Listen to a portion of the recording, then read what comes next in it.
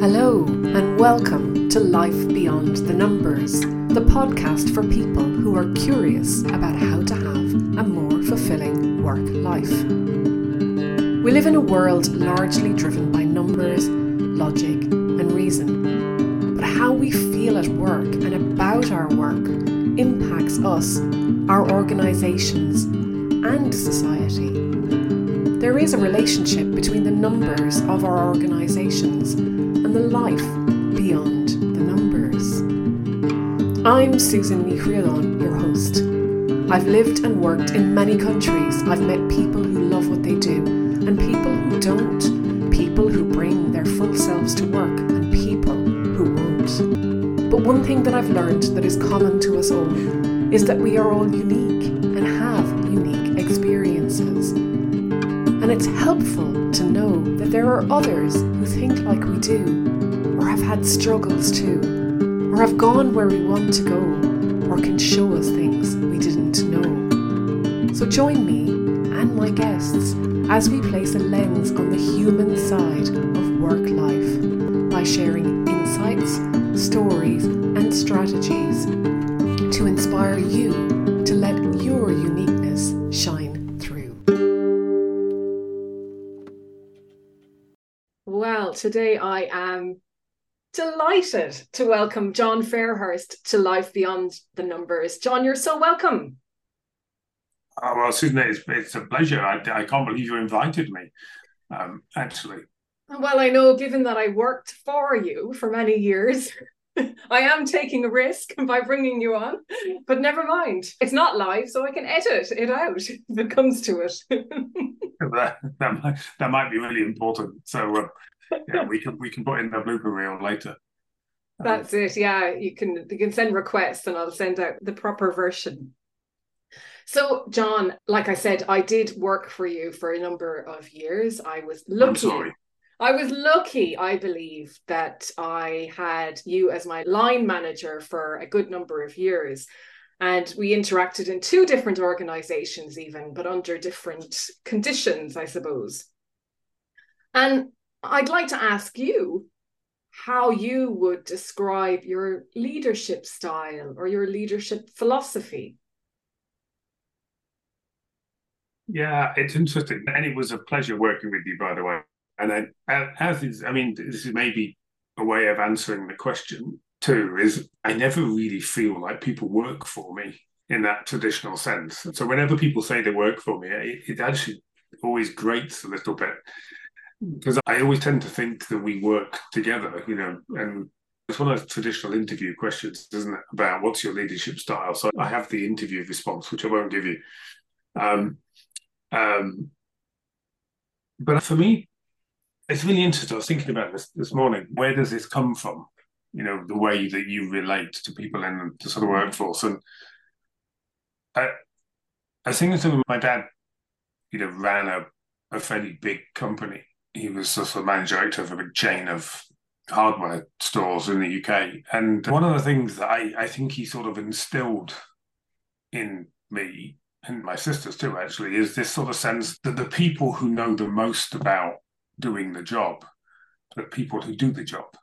And therefore, when you're a manager or a leader, actually, generally, you don't know as much as the people that are working for you about what needs to happen. And I think that applies whether you're talking about working in a shop or working in international development or running teams in Afghanistan or running teams in Geneva. And so his view was that you have to facilitate people in being successful. Because if being a leader is about, obviously creating organizations' success or teams' success, then yes, there's a component around sort of shape where we're heading and developing a sort of vision that people can get excited and behind.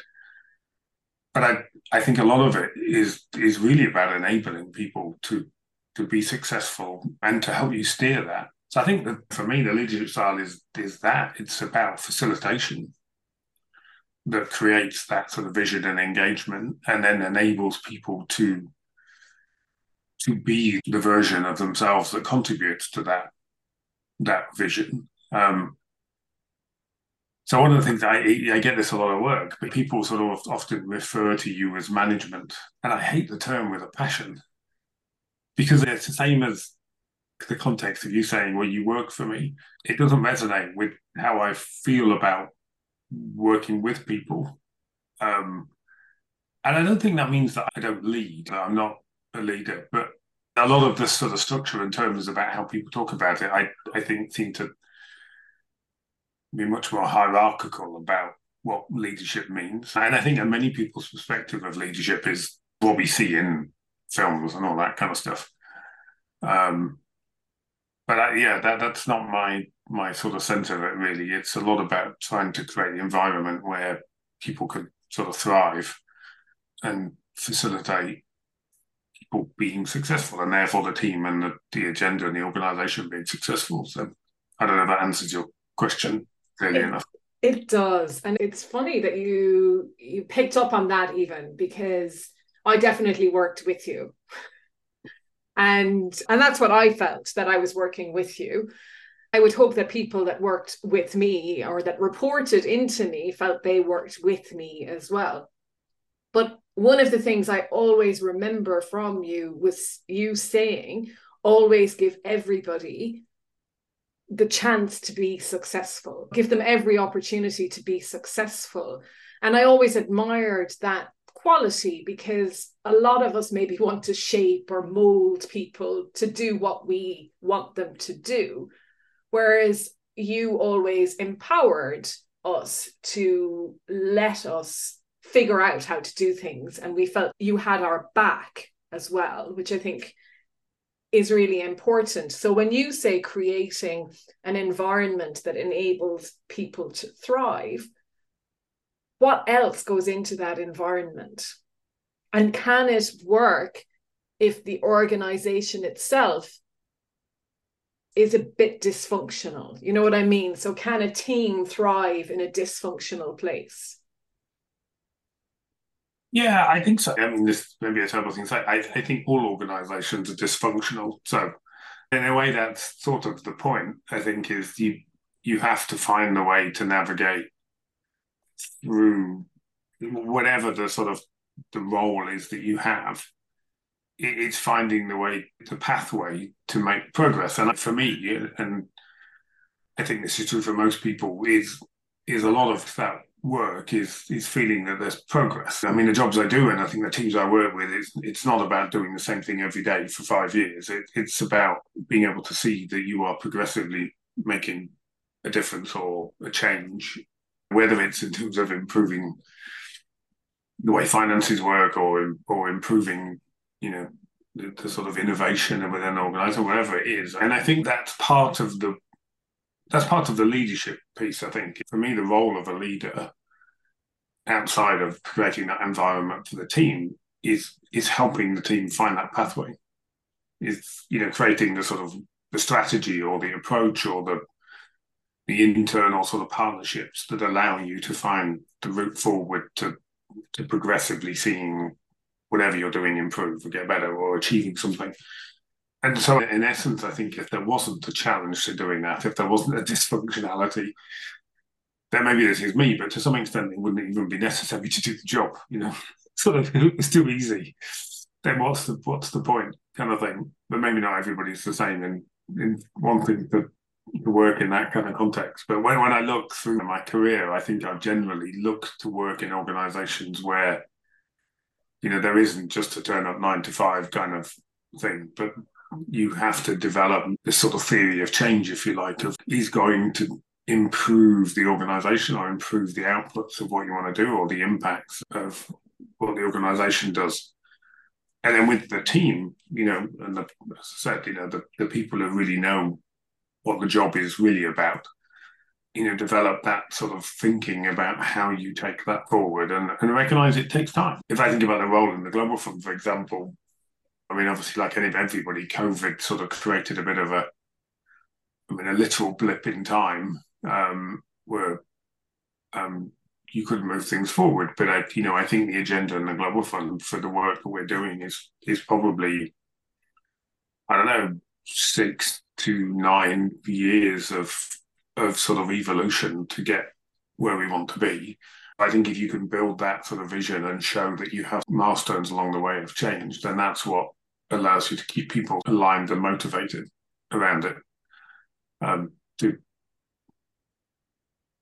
And you mentioned the Global Fund, and you worked in the private sector earlier on in your career, and then moved more into international development, and have been in several countries, I guess, at this stage. And I suppose what are the commonalities across countries with working with people, and maybe are there vast differences too? Yeah, I mean, there are definitely a lot of commonalities in. My sense is over time, and maybe this is more about me than the organisation I worked in, but it feels to me like the world has changed. I mean, when I go back to my sort of start in the private sector, that private sector felt very different to how I see the private sector now. It felt much more. I mean, I used to wear a suit every day to work and a tie, and not that how I dress is, as my wife would tell you, a good representation of anything. But that very sort of structured, formulaic way of working. Not that it was bad. I thoroughly enjoyed it, and it was fantastic organisations I worked in. And then sort of rolling forward to now, where there's a lot of sort of structure and discipline and professionalism in the development sector. So I'm not saying the two are not the same, but I do think the world has changed significantly in terms of how people perceive workplace is across the board. And then so the differences between the two, I think, have probably merged a little bit, which is a good thing. But that said, I think there's definitely one difference in the private sector and development, where I think often in the private sector you just have such a very clear bottom line. It's very measurable and tracked and assessed. And in the development sector, I think often in many places you don't quite have that sort of North Star. Not that there isn't strong performance management, management and everything else, but it's just not. It doesn't have the same concreteness of, if we do this with our pricing, this happens, versus if we do these inputs into an HIV or malaria program, the causality of what happens is just many different degrees of freedom. So I do think that creates a different kind of culture often in the organisations. I think that there's a consistent commonality in what we were just talking about. How people get motivated, I think, is still very much about understanding what success looks like, and being able to see that success, what we're doing, how we're working, is contributing to it. I think that's a commonality. I think one of the differences in certainly the space I work now is just the vast variety of sort of culture, which I think you get in the private sector to some extent, but not to the extent in terms of, in the Global Fund we work in 130 countries. So in essence, you have, even internally, we have representations of many of those countries and cultures and languages and everything else. And I think that's an unusual mix to see in organizations. And then I think the other thing is that through the different roles I've had, this is where I've ended up doing the kind of work I do, I suppose, is you get to meet just such a massive range of people. And that goes all the way from people working in the sector, because in our sector, you get people who are from the private sector. To your point, you get people who are from the development sector, you get people who are from advocacy sector, you get people who have lived and worked in contexts that are quite unimaginable for most people to see. And of course, you also get to meet the people in countries that you're working with and supporting. And in the private sector, I think you don't often get that. You don't sort of get to, you have customers, and if you're working on the sales force, then you get to interact with customers in the same way, but to interact with communities and the sort of thing you get in the development sector where you see the sort of the real lives that people have and the understanding of that, I think is a huge difference actually. And it's one of the things that for me, and it obviously has sort of driven me to, I guess, stay in the sector, because it's just to see the ability for those people to navigate their lives in extreme poverty and huge challenges, and to be able to sort of support them to have access to more resources or access to do things that they couldn't do, I think is incredibly important. So, but I think you don't get that kind of diversity so much in the private sector. No, I guess not. There's so many multinationals, but I think what you're saying, that grassroots community level, that for the size of organization you're in, the equivalent in a private sector, I can't imagine they have the same kind of top down, bottom up that you would have. And one of the things, there was a webinar that I saw that you were on, and you mentioned that one of the critical roles is the voice, to make sure to balance the agenda from a moral or economic perspective. And maybe you could speak a little more to that, John. Yeah, well, I mean, I think it's part of that shift that we've seen over the years. I mean, I think you see this at the moment. It's been on the news, even yesterday, I think, or today, where you get some of these major companies making tens of billions of dollars of profit, in essence, out of a context which is not really to do with them. As you know, I started my life in the private sector. I have absolutely supportive of private sector success and the need for investment and the need for profit and all the things that you understand as well as anybody.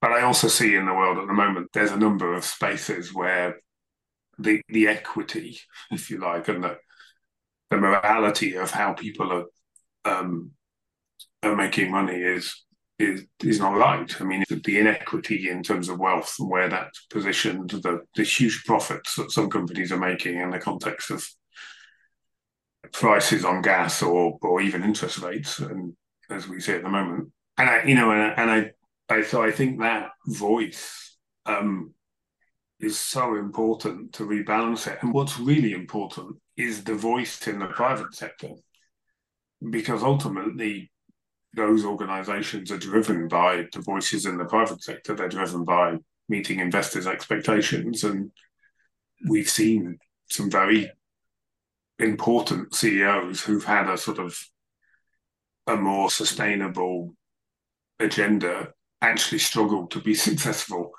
ultimately.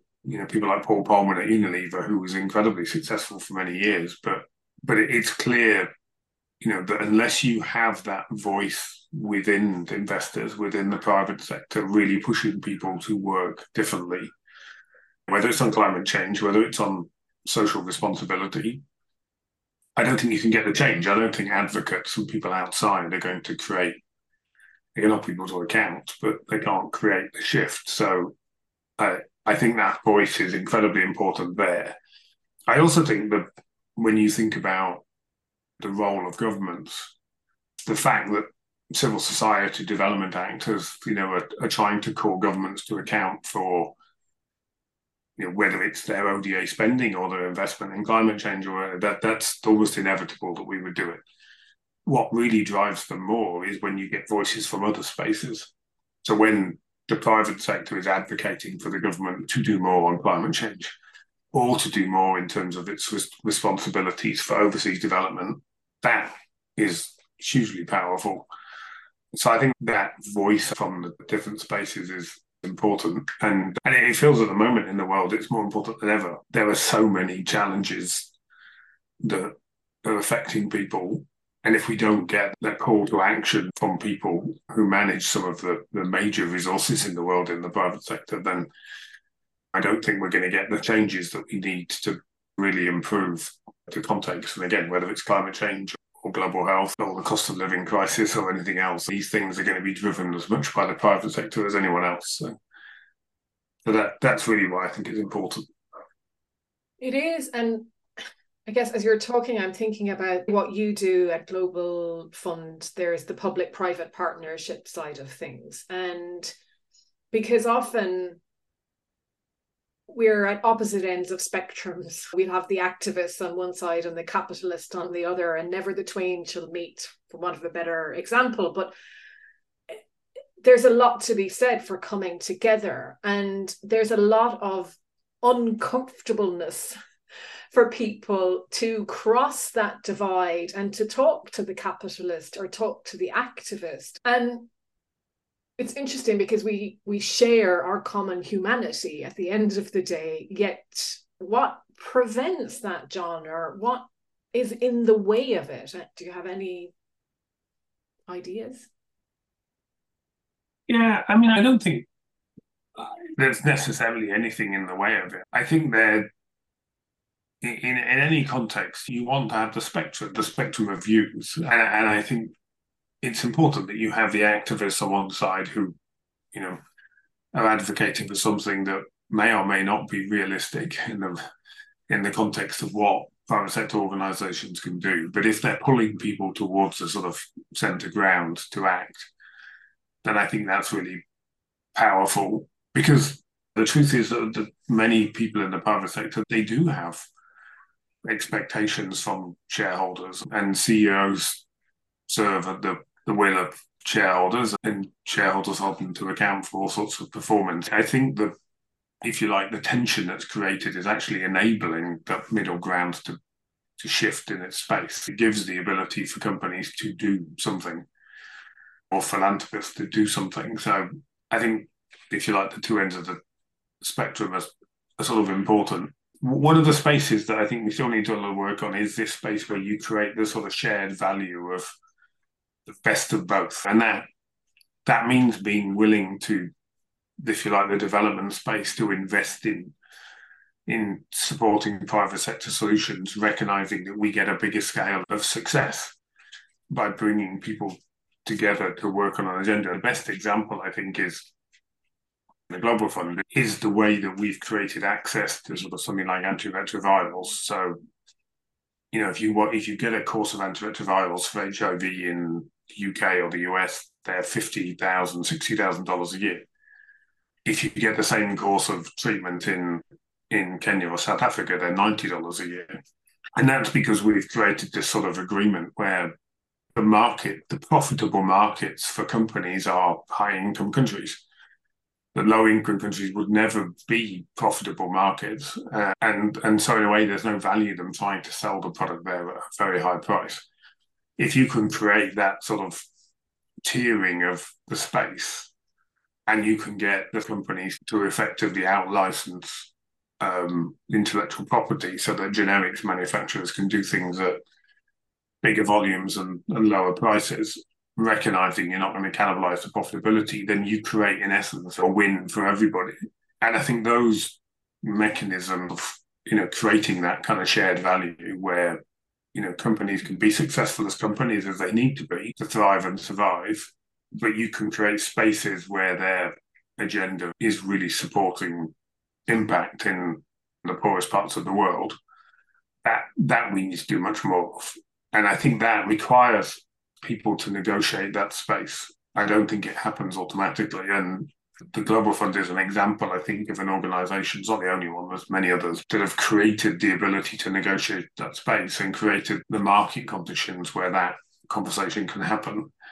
And I think that's what we need to do a lot more of if we're going to really change progress on the SDGs sort of markedly. And you can see that in the digital space, for example, where we could do a lot more of that, where you create access to technologies in low, middle-income countries in a very differential way to the way that they're accessed in high-income countries. And it won't hurt the company's profitability, but it will make a huge difference to progress in poorer countries as well. And I don't think there's a barrier to that other than people being willing to negotiate the space, in essence.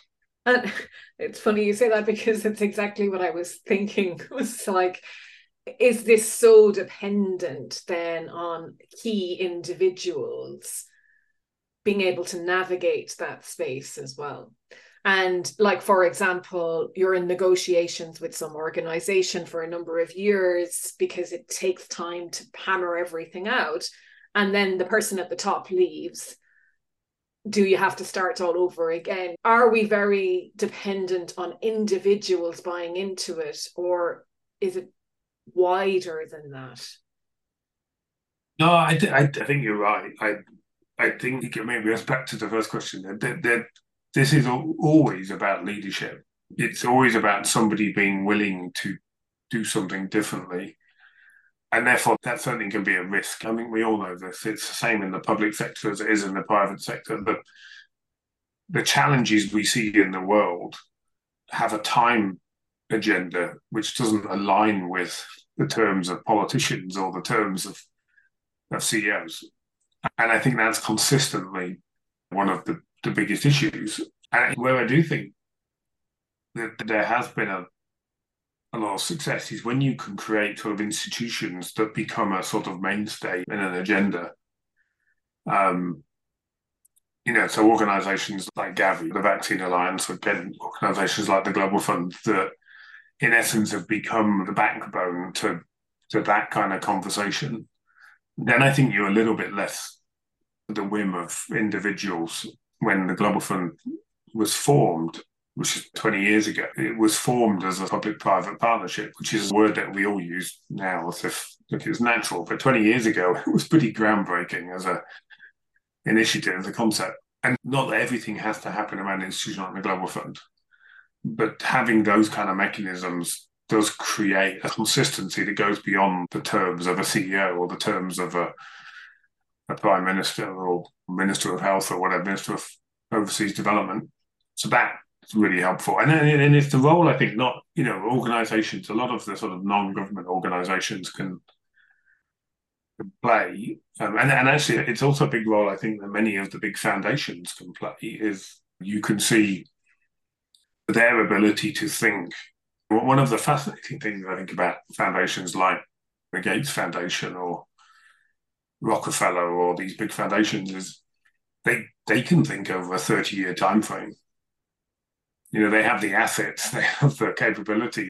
They're not defined by an annual profit statement or an electorate. And yes, there can be issues with governance and the role that they play. And I think that's certainly something that many of them need to think about very clearly. But they do have that advantage that they can look at issues and they can be that enabler over a time frame that goes beyond the usual time spans of leadership. And so I think that, to your question about what are the conditions that allow those kind of partnerships to thrive, I think there's actually a big role for philanthropy and foundations in that space, because they can play that enabling role, they can provide the incentives, and they can also provide the timeline that will make it work over a much longer period.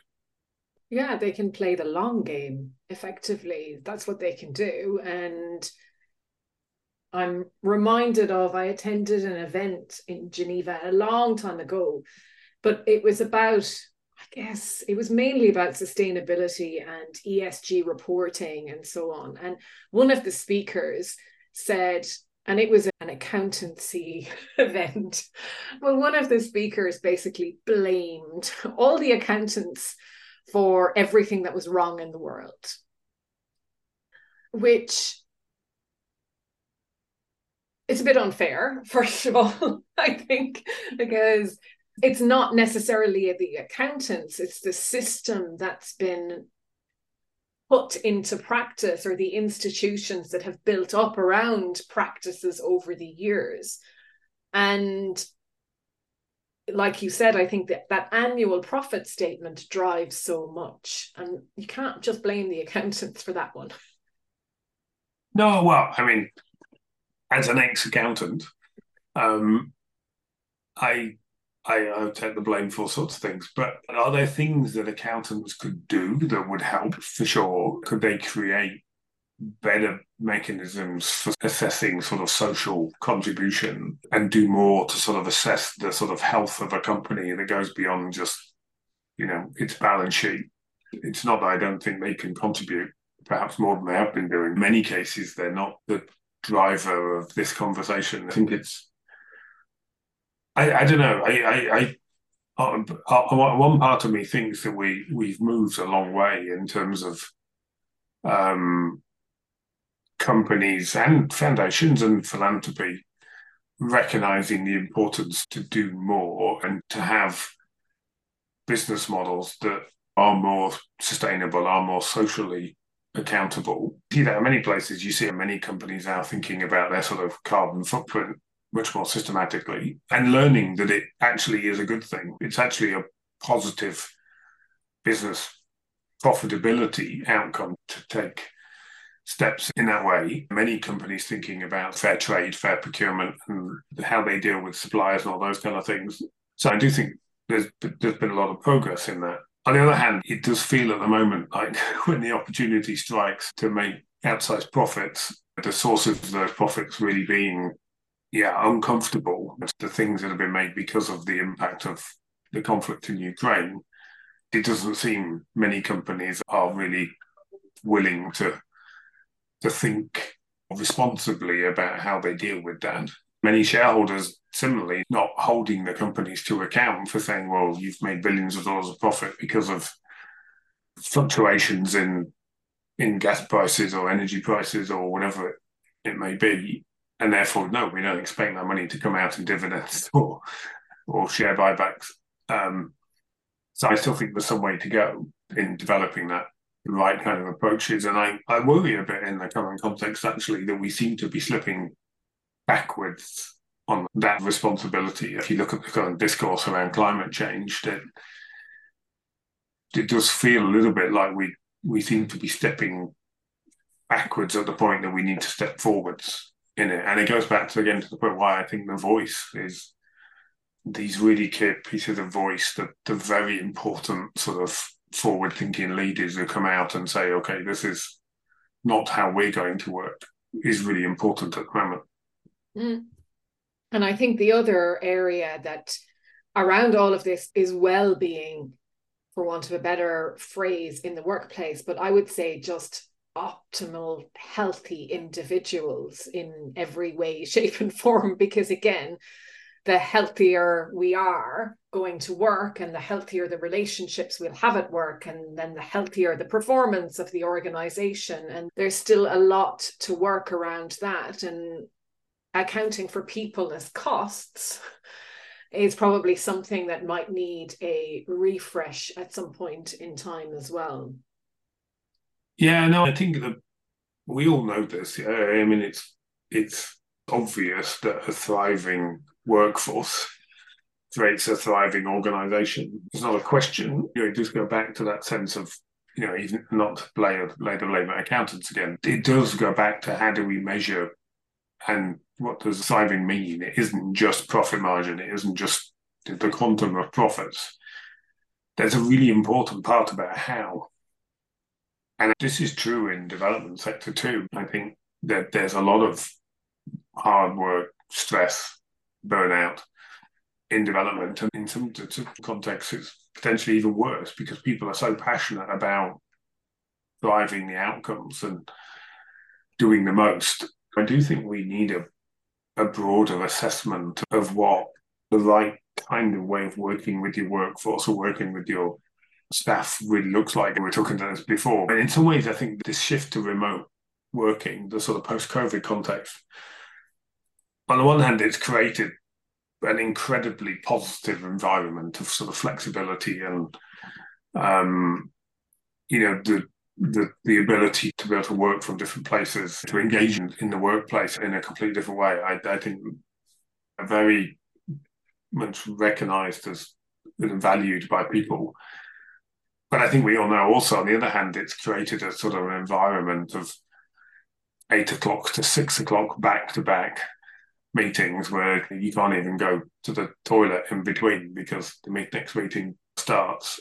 Even things like your commute time have now become work time, which I guess is part of the flexibility. But for me, a lot of the energy around the workplace is about people and being able to engage with and have conversations that are not directly work related. And in a remote work setting, it's much harder to have that interpersonal engagement and to do things around collaboration and to work on innovation. I think is so much harder in a sort of video call context. And for new people coming into the organization, it's harder to get integrated. It's harder to create a career progression. And there's lots of evidence that it's also harder for women as well, too. And I'm not sure the solution is to make everyone come back to the office 5 days a week either, which is what some organizations are doing. I think there's so much in the current way of working that is better than the traditional 5 days a week in the office. But to make it work, it needs the same kind of investment to look at what makes organizations thrive and to understand how people are working together effectively and engaging effectively. So I feel, again, more important at the moment to do that. And maybe this is me, and maybe it's my middle age. But the global context does also impact on you. And if the news is full of unprecedented heat waves and global warming and the conflict in Ukraine and all of this narrative, I think we've got to sort of look after ourselves. And given that we spend the vast majority of our life working, I think organizations need to look after the people if they want to be successful, because whether they like it or not, we're all working in that current global context, and therefore that translates into how we feel at work. It really does. Yeah, and it's global boiling at the moment, they're calling it. So, yeah. It's not in the UK, so it's actually global freezing here at the moment. But yeah, in a lot of the world, the temperatures are just through the roof. Yeah, and not to overplay the analogy, but there is a bit of frog in boiling water context, isn't there? I mean, I feel this if I sort of think back. It's not that I don't believe climate change is a real thing, but if I go back 10 or 15 years, I don't think I was conscious of climate change 10 or 15 years ago in the way that I am now. So I just feel like we've been through this sort of steady increase in the temperature, and it's only now that we're recognizing that, the world is literally boiling around us. So it just goes back to, I think, the importance of, I suppose a few things. I mean, one is that the importance of organizations nurturing people is always there, but it feels more important than ever at the moment, because otherwise I don't see how organizations can continue to thrive in the long term and even attract people. The new generations have a different perspective, and I think if you want to bring them in and excite them about working in places, then you need a different way of thinking about what work life looks like. But also, I think it goes to being clear about where you fit. It feels more important now than ever. And maybe it's an stage of life thing, but to keep you centered, if you like, in all of what's going on, I think is hard at the moment. I always feel, in a way, quite privileged to be doing the kind of work I have, because I don't sort of question so much the value of it. I question whether I'm, doing as well as I can at it sometimes, but that's normal. But yeah, but I think having that clarity about why you're doing what you're doing is important in this kind of context. Absolutely, John. And we have more than ran out of time. Or run out of time even. And there's plenty left to talk about, as always, I think, when I come to the end of some of these conversations. But it is good to know that there's also life beyond the numbers, because that's what you've shown us here today too, with your work and what you do in the world. And even though numbers are still important, a lot of it is about the life, I think, beyond those numbers too. So John, thank you so much for your time today. And if people would like to connect with you, should they connect with you on LinkedIn or something like that? Yeah, thank you for letting me talk. I hope it's useful. It's always really fascinating to just have a conversation like this, because you don't in a normal day or a normal month or even a normal year. So that point of reflection, I think, is hugely valuable. So thank you for letting me spiel reflection to the extent it's useful. And I'm very happy to connect with people on LinkedIn. It's probably the simplest place. And thank you for doing what you're doing. Because as I said a few times, I think through this, it's more important than ever to sort of give people, from all of your guests, the tools and the thoughts and the reflections. It's hugely valuable. And listening to some of the other podcasts you've done, I think there's some really insightful stuff in there. So thank you for facilitating all of that. It's really useful. Brilliant. I'm glad you enjoyed the conversation. I've loved it. Thank you, John. Cool. Thank you so much for listening. I hope you've enjoyed the paths we traversed on today's episode. If something rang through for you, be sure to let me know. Or maybe you can share this with someone in your life who would benefit from listening too. And if you enjoy helping others, I'd be so grateful if you would leave a review, so that people who might also be curious about their own life beyond the numbers can discover this podcast too.